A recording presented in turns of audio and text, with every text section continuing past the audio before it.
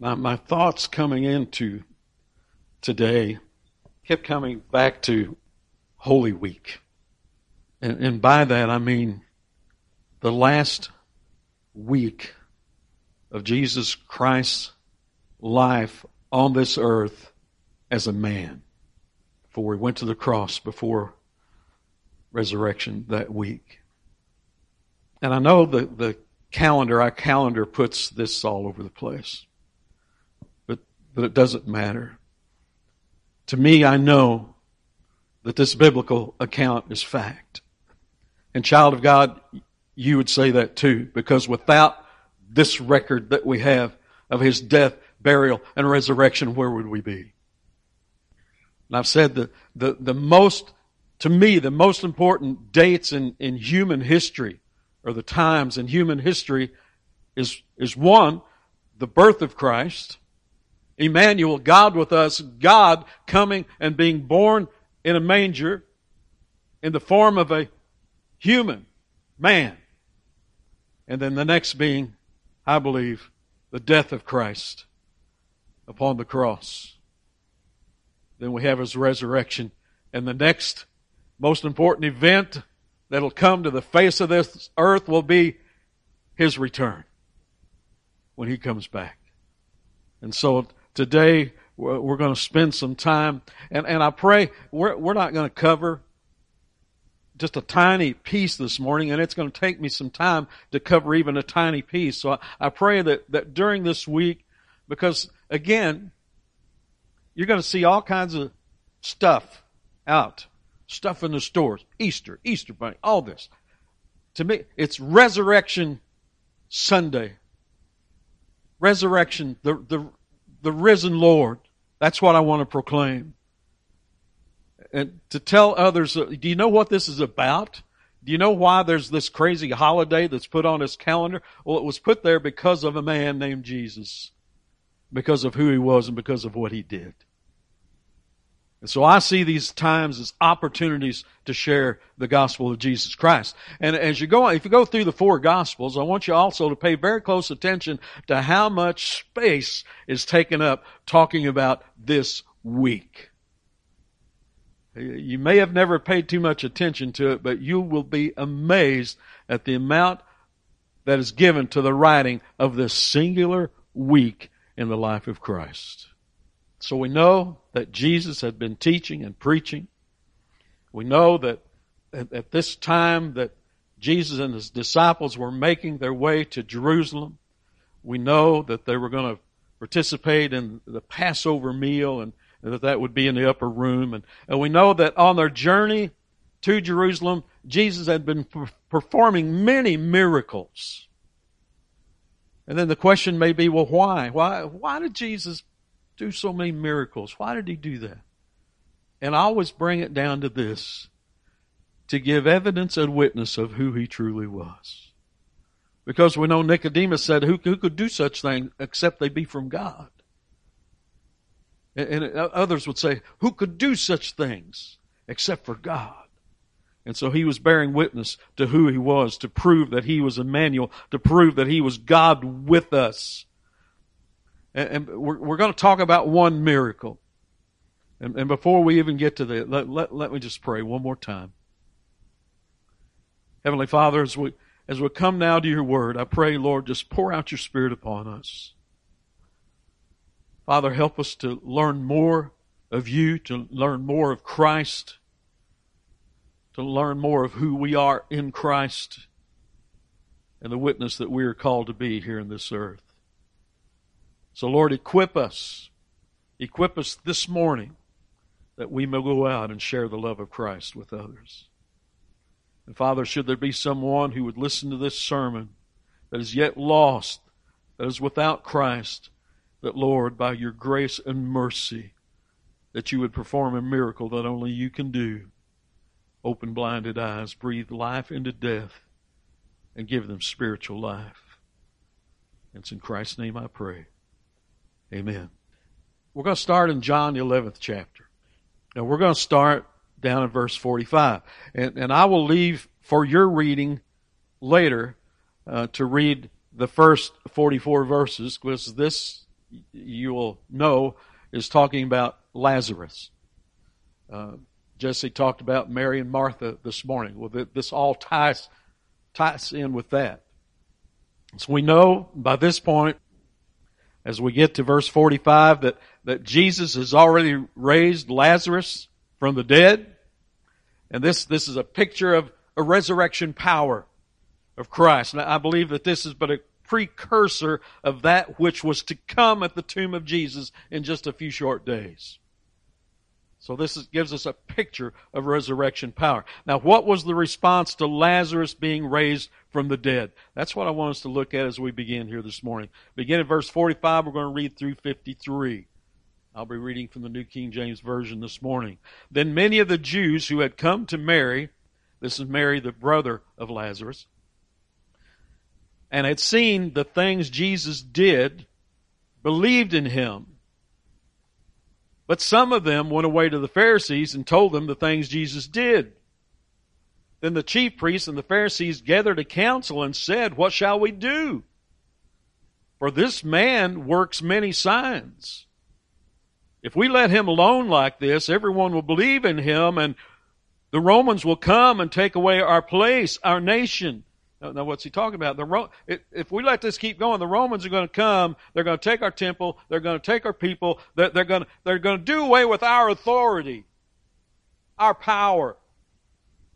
See, that's what the religious leaders were afraid of. And one of them, Caiaphas, being high priest that year, said to them, "You know nothing at all, nor do you consider that it is expedient for us that one man should die for the people, and not that the whole nation should perish."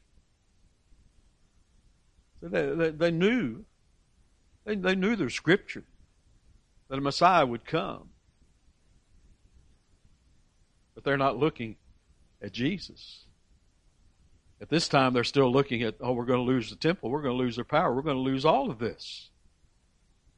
Now this he did not say on his own authority, but being high priest that year, he prophesied that Jesus would die for the nation, and not for that nation only, but also that he would gather together in one the children of God who were scattered abroad. Then from that day on, listen, they plotted to kill him. And Jesus continues toward Jerusalem, continues toward his very death. And as you will read, Christ and his disciples are coming into Bethphage, a little village on the Mount of Olives, and up ahead, only about 2 miles away in Jerusalem, there's a great group of people that's there. It's estimated that somewhere between 2 and 3 million people have gathered in Jerusalem. It's Passover. I was doing some other listening of one who talked about the number of lambs that were slaughtered during this week in history. Some 250,000, estimated from the number of people that were there. But the Lamb of God was coming. The one true sacrificial lamb was coming. So the word got around. Jesus had been causing quite the stir as he had been traveling and performing these miracles, especially with Lazarus. And so here are these people that have heard of this miracle worker, and many have gathered as they have heard he's coming. He's coming to town. And they wanted to see this miracle worker. And they didn't want to just see the miracle worker. They wanted to see this man who had received this awesome miracle of being raised from the dead. They wanted to see Lazarus too. Look in John 12, verses 9 through 11. Now a great many of the Jews knew that he was there, that Jesus was there. And they came, not for Jesus' sake only, but that they might also see Lazarus, whom he had raised from the dead. So they wanted to come see this one who'd been raised from the dead. I read another another story where they changed the name of Bethany to a name that meant Lazarus. They changed the name of the town because of Lazarus. And so here these that, not for Jesus' sake only, but that they might also see Lazarus, whom he had raised from the dead. But the chief priests plotted to put Lazarus to death also, because on account of him, many of the Jews went away and believed in Jesus. We can't have this. So now they're plotting to kill Jesus. They're plotting to kill Lazarus to get rid of the evidence of resurrection power. Do you see that? We can't have this man going around talking about resurrection power. And so now let's start the account near Jerusalem at Bethphage in Matthew 21, first 9 verses. Now when they drew near Jerusalem and came to Bethphage at the Mount of Olives, then Jesus sent 2 disciples, saying to them, "Go into the village opposite you, and immediately you will find a donkey tied and a colt with her. Loose them and bring them to me. And if anyone says anything to you, you shall say, 'The Lord has need of them,' and immediately he will send them." All this was done that it might be fulfilled, which was spoken by the prophet, saying, "Tell the daughter of Zion, behold, your king is coming to you, lowly and sitting on a donkey, a colt, the foal of a donkey." So the disciples went and did as Jesus commanded them. They brought the donkey and the colt, laid their clothes on them, and set him on them. Let me pause there just for a minute. Now, if you read all the Gospels, you get little bits and pieces that one writer will put in that perhaps another one didn't. And it doesn't mean that one was right and one was wrong. They're all telling their story as what they saw, and as the Lord inspired them, they put their personality, they put their remembrance, it's still moved along by the Spirit. They put in different pieces of the story, and you can put them all together. And we know that it happened, that they went, and here's this donkey that's this foal that's tied, and they go to loosen it, and, "Oh, hey, what are you doing?" Can you imagine that? Well, what do you think you're doing? Taking my foal. The Lord has need. The Lord has need of him. And the Spirit of the Lord was moving, wasn't it? The Spirit of the Lord was moving. Yes, take him. Take him. Verse 8. And a very great multitude spread their clothes on the road. Others cut down branches from the trees and spread them on the road. Then the multitudes who went before and those who followed cried out, saying, "Hosanna to the Son of David. Blessed is he who comes in the name of the Lord. Hosanna in the highest." Why were they cheering? Hosanna, Hosanna. Lord, save us. Blessed is the one the Lord has sent to save us. See, here the question has to be asked, save them from what? Because they had a wrong understanding of who Jesus was. They were looking for someone to save them from Roman oppression, to become the victor over the Romans and bring peace on earth. And understand this, that many of these people were just thrill seekers. They were just there as part of the crowd. They weren't committed to Jesus like Mary and Martha. And on the other hand, they were not hostile to Jesus either like the religious leaders. They were just in the middle there. Can I say this? They were lukewarm. And what of those who are lukewarm? Not committed, not anything, just there. Revelation, I will spew you out of my mouth. There were many here that were in that category. But we know this. We know this from biblical record that many of those who were there on the streets that day as Jesus was riding in on that little donkey, and they were going, "Hosanna, Hosanna," in just a few short days, those same people will be standing in the streets crying out, "Crucify! Crucify him!" And why? Here's why. And this still goes on today. Because the Jesus that they had formed in their brain didn't come through with what they wanted. And that still happens today. Because people have made a Jesus of their own liking. And when that Jesus doesn't follow through to give them all the things that they're asking for, then crucify him. It still goes on in false religions all over the place today. That's why when you talk to somebody, oh yes, I love Jesus. It's kind of important to know what Jesus they're talking about, isn't it?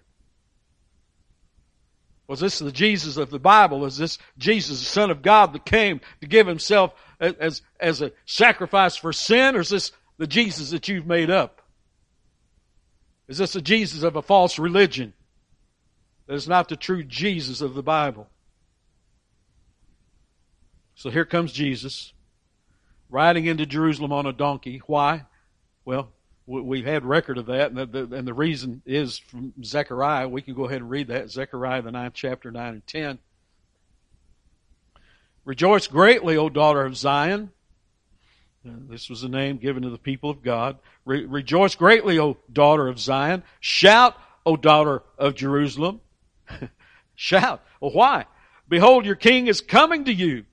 He is just and having salvation, lowly and riding on a donkey, a colt, the foal of a donkey. So shout, O people of God, because your king is coming, you see. I will cut off the chariot of Ephraim and the horse from Jerusalem. The battle bow shall be cut off. He shall speak peace to the nations. His dominion shall be from sea to sea and from the river to the ends of the earth. So what was the meaning? But we know prophecy had talked of that, of being riding. What was the meaning of riding in to a city on a donkey? It meant that this king was coming as a matter of peace. He wasn't riding a war horse. He wasn't coming for battle, but he was riding a donkey, not as a sign of surrender, but as coming to make peace. And that was Jesus, wasn't it? He came to make peace. Zechariah said, he shall speak peace to the nation. But the peace that Jesus came to bring was not the perceived peace that people were looking for. Again, looking for that earthly peace to be set free from Roman oppression. Look in Luke 19, verse 37 and 38. Then as he was now drawing near the descent of the Mount of Olives, the whole multitude of the disciples began to rejoice and praise God with a loud voice for all the mighty works they had seen, saying, Blessed is the King who comes in the name of the Lord, peace in heaven and glory in the highest. Now I believe, you see a little bit of difference in Luke. That Luke is making it plain in his account that Jesus is coming as a peacemaker. And he says, a peace in heaven. Remember, Jesus came to bring peace between God and man. To reconcile us to God. Romans 5, verse 1 and 2. This is what we've been studying, going through over and over and over again in the book of Romans. Therefore, having been justified by faith, we have peace with God through our Lord Jesus Christ. And there is no other way to have peace with God than through Jesus Christ. Therefore, having been justified by faith, we have peace with God through our Lord Jesus Christ, through whom also we have access by faith into the grace in which we stand and rejoice in the hope of the glory of God. We have access to God in this grace, and we rejoice and rejoice in Him.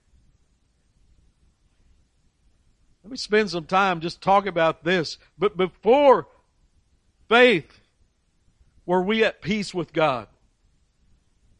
No. No. We were all enemies of God. We were children of wrath, unable to please God, unable to do anything that would please Him. In Ephesians 2, verses 1 through 3. And you He made alive who were dead in trespasses and sins. This is those who are now born again. In which you once walked according to the course of this world, according to the prince of the power of the air, the spirit who now works in the sons of disobedience, among whom also we all once conducted ourselves in the lust of the flesh, fulfilling the desires of the flesh and of the mind, and were by nature children of wrath, just as the others. We had no peace with God. In Colossians 1, verses 19 through 22. For it pleased the Father that in Him, in the Lord, in Christ, all the fullness should dwell, and by Him to reconcile all things to Himself. To be reconciled to God, to be brought into a peace relationship with God. And by Him to reconcile all things to Himself. By Him, whether things on earth or things in heaven, having made peace through the blood of His cross. And you, who once were alienated, enemies in your mind by wicked works, yet now He has reconciled in the body of His flesh through death to present you holy and blameless and above reproach in His sight. That's why Christ came, to bring peace. Once again, in Ephesians 2, verses 13 through 19. I love reading Ephesians 2. But now, in Christ Jesus, you who once were far off have been brought near by the blood of Christ. Thank the Lord, child of God. For He Himself is our peace, who has made both one and has broken down the middle wall of separation, having abolished in His flesh the enmity, that is, the law of commandments contained in ordinances, so as to create in Himself one new man from the two, thus making peace. And that He might reconcile them both to God in one body through the cross, thereby putting to death the enmity. And He came and preached peace to you who were far off, and to those who were near. For through Him we both have access by one Spirit to the Father. Now therefore you are no longer strangers and foreigners, but fellow citizens with the saints and members of the household of God. Blessed be the name of the Lord who has come to save us. It is only through the work of the cross that we may be at peace with God. No other way but Jesus. So, child of God, can you fathom that? Can you fathom the love, the kindness, the mercy that has been granted to you?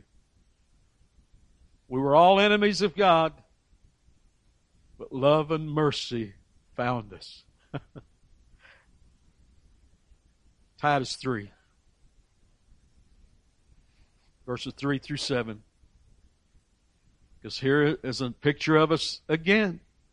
For we ourselves were also once foolish, disobedient, deceived, serving various lusts and pleasures, living in malice and envy, hateful and hating one another. That was all us. But verse 4, I love these passages. Here's the turn around. Here's the turn. But when the kindness and the love of God our Savior toward man appeared, not by works of righteousness which we have done, but according to His mercy He saved us, through the washing of regeneration and the renewing of the Holy Spirit, whom He poured out on us abundantly through Jesus Christ our Savior, that having been justified by His grace, we should become heirs according to the hope of eternal life.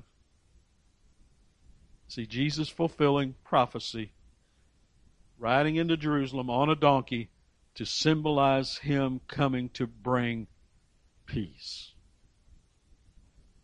So the crowd cheered. They had the right words, didn't they? They had the right message. Blessed is the King who comes in the name of the Lord, peace in heaven and glory in the highest. They cried out the right message, but we know so many of them had the wrong understanding. Let me ask you this. Did the disciples understand what was going on? No. No. And Jesus had told them over and over and over again. Let's look at a few of those times. Let's look. This is the disciples. This is the ones that walked with him. In Mark, we're going to look at Mark 8, Mark 9, Mark 10. Look at this. Mark 8:31. And Jesus, began to teach them, the disciples, that the Son of Man must suffer many things and be rejected by the elders and chief priests and scribes and to be killed and after 3 days rise again. Mark 9:31-32. For Jesus, taught his disciples and said to them, the Son of Man is being betrayed into the hands of men, and they will kill him. And after he is killed, he will rise the third day. But they did not understand this saying and were afraid to ask him. So that they knew they didn't understand, but they didn't want to ask him. Let's go to Mark 10, verse 33 and 34. Now they were on the road, Jesus and his disciples, they were on the road going up to Jerusalem, and Jesus was going before them, and they were amazed. And as they followed, they were afraid. Then he took the 12 aside again and began to tell them the things that would happen to him.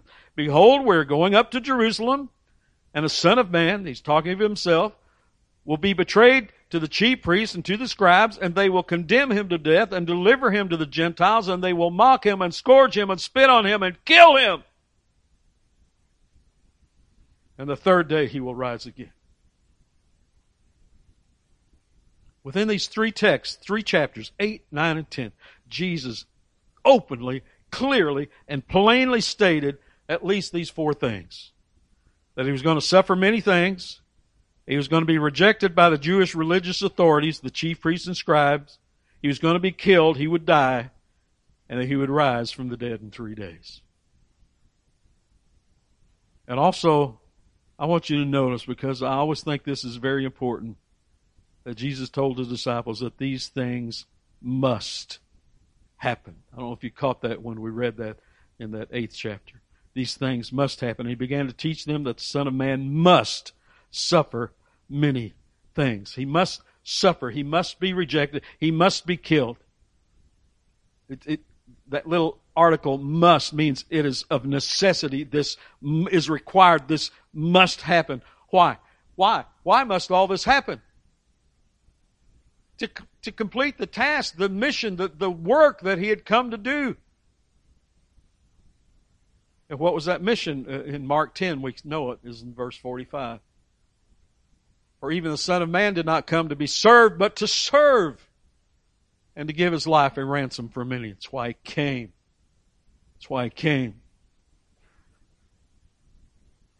He came to be our Redeemer, to pay the ransom for that which was holding us captive. You see, our sin had us bound in chains of iniquity under the penalty of God's holy wrath, and we were powerless to free ourselves.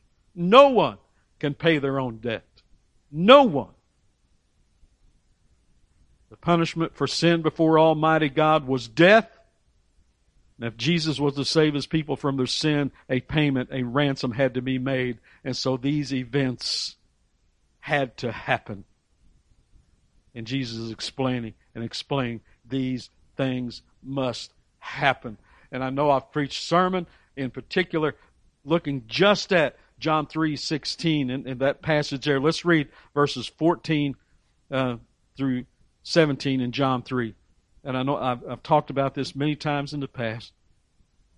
And as Moses lifted up the serpent in the wilderness, even so, and here's that article, must of necessity, has to happen.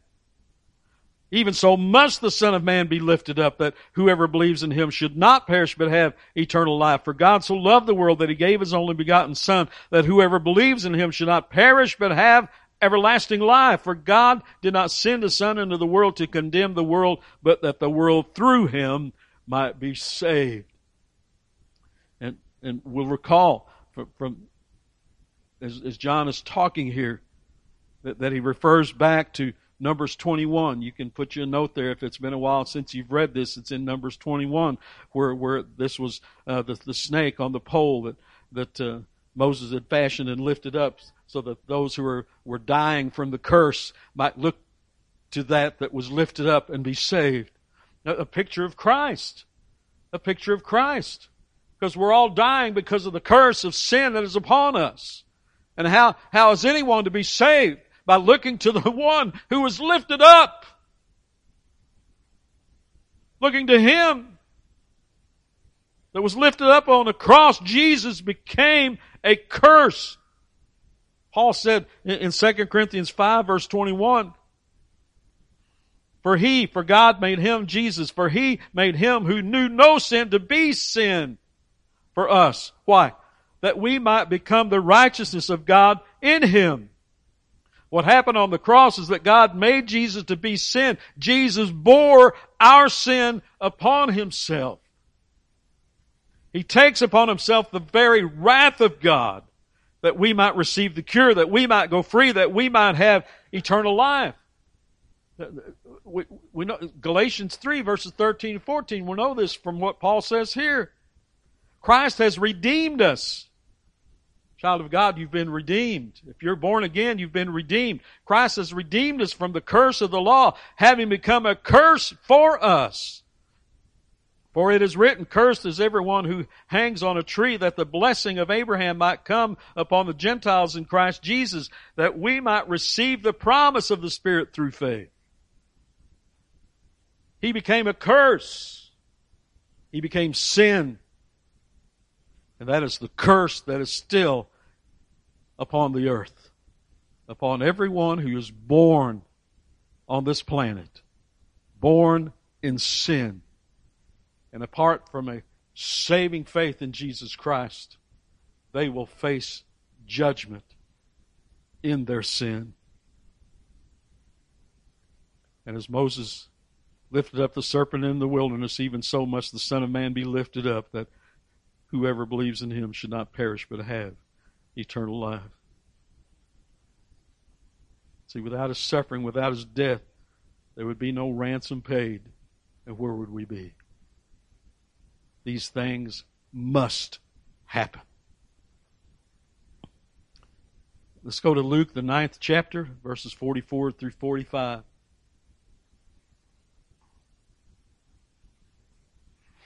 Jesus spoke to His disciples.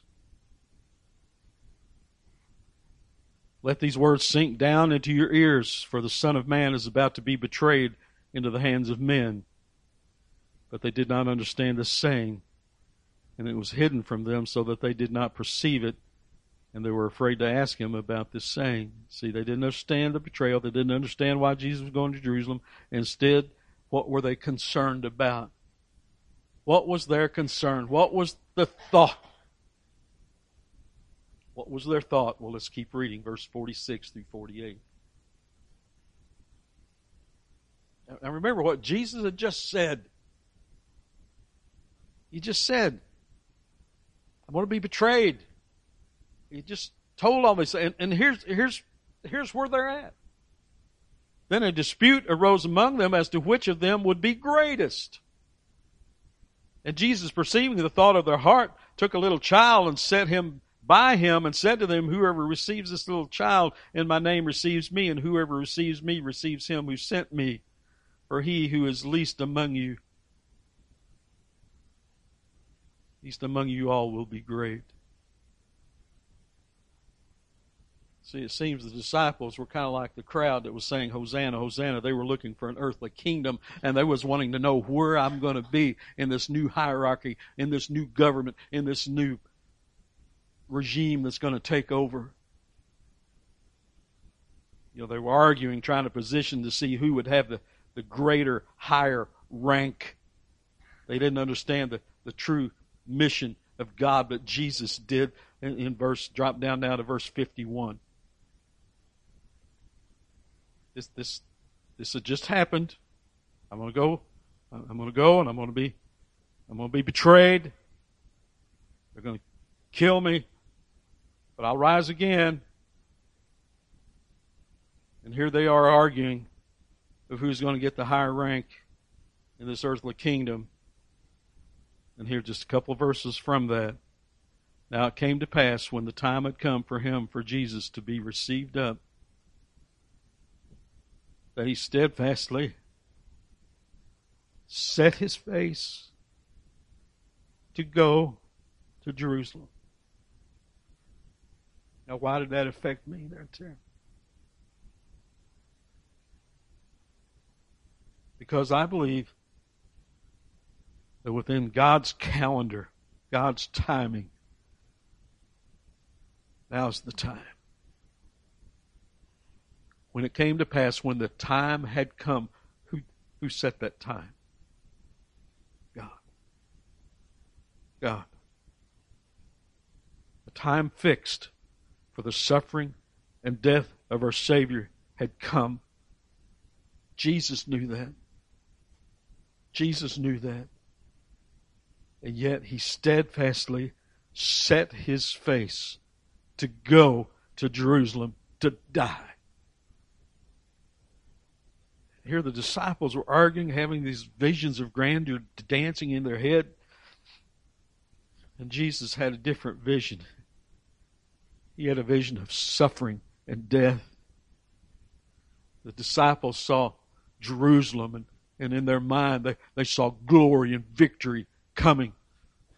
But Jesus saw a cross, and he set his face to go to Jerusalem.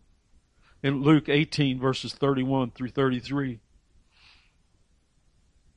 And he took the 12 aside and said to them, Behold, we're going up to Jerusalem, and all things that are written by the prophets concerning the Son of Man will be accomplished. For he will be delivered up to the Gentiles, and will be mocked and insulted and spit upon. They will scourge him and kill him, and the third day he will rise again. See, Jesus knew what lay ahead, yet he steadfastly set his face to go. I hope you can get just a glimpse of the magnitude of that statement. To suffering and death. Let's go into the Old Testament. Let's go to Isaiah 50, verses 6 and 7. Talking of the Savior, talking of him who is to come. I gave my back to those who struck me, my cheeks to those who plucked out the beard. I did not hide my face from shame and spitting. For the Lord will help me. Therefore I will not be disgraced. Therefore I have set my face like a flint. And I know that I will not be ashamed. Jesus, determined to accomplish the work that God the Father had laid before him, determined to give his life a ransom, determined to set captives free from their sin. John 15:13. Greater love has no one than this, than to lay down one's life for his friends. With great love, Jesus set his face to Jerusalem. With great love, Jesus looked to the cross, to the joy that was set before him. Hebrews 12, verses 1 and 2. Therefore we also, since we are surrounded by so great a cloud of witnesses, let us lay aside every weight and the sin which so easily ensnares us, and let us run with endurance the race that is set before us, looking unto Jesus, the author and finisher of our faith, who for the joy that was set before him endured the cross, despising the shame, and is set down at the right hand of the throne of God. Jesus, fixed on Jerusalem, his face set toward the cross. For him, it was a joy to honor his Father in obedience to his calling. Was he filled with joy knowing that he was going to go and suffer such anguish upon a cross? No, the joy was in knowing what that suffering would accomplish. Because we know, and as you read this week, as you read the story, we know Gethsemane crying out to the Father. Lord, if possible, let this cup pass from me in such anguish that sweat mingled with blood, such anguish as he considered the pain and the suffering that was coming, yet in spite of all that, with joy, knowing of what this was going to accomplish. John 10, verses 17 and 18. Therefore, my Father loves me, because I lay down my life that I may take it again. No one takes it from me, but I lay it down of myself. I have power to lay it down, and I have power to take it again. This command I've received from my Father. Oh, they killed him because it must happen. It had to happen to be the sacrificial lamb. That had to happen. But Jesus willingly laid down his life. Don't ever lose sight of that. Because at any moment in time, he could have cried out to the Father, send the angels to come and get me out of here. He set his face to the work that lay before him. He set his face to Jerusalem. He set his face to the cross.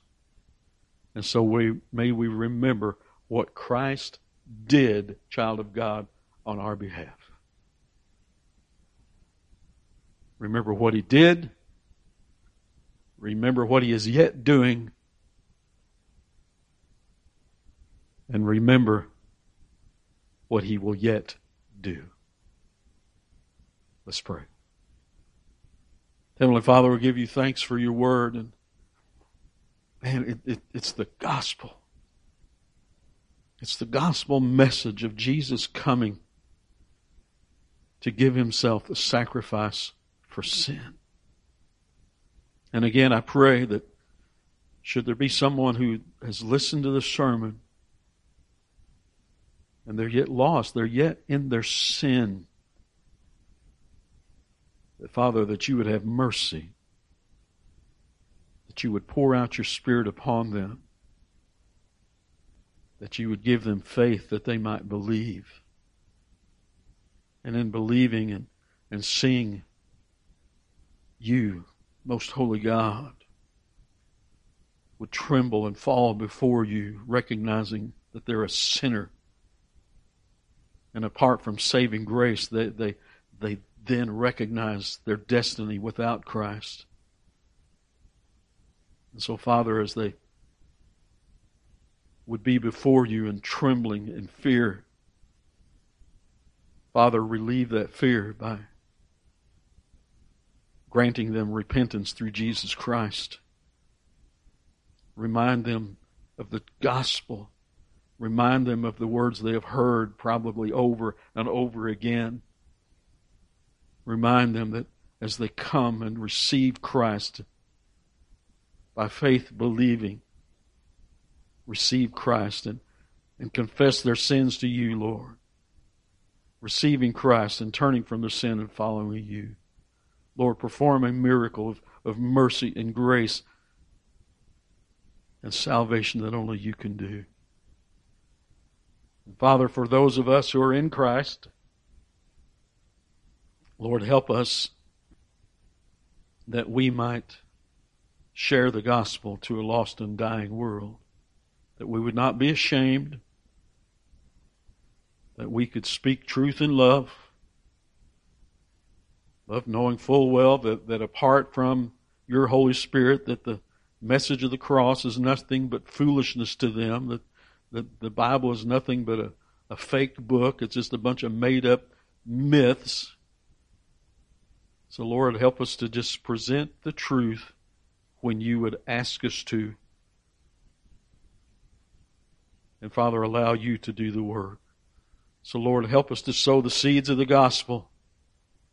We know that it is you, Lord, that would bring about true spiritual renewal and growth. So help us, Father, as we honor you, as we honor Christ and of his great sacrifice. Help us, I pray, in Christ's name. Amen.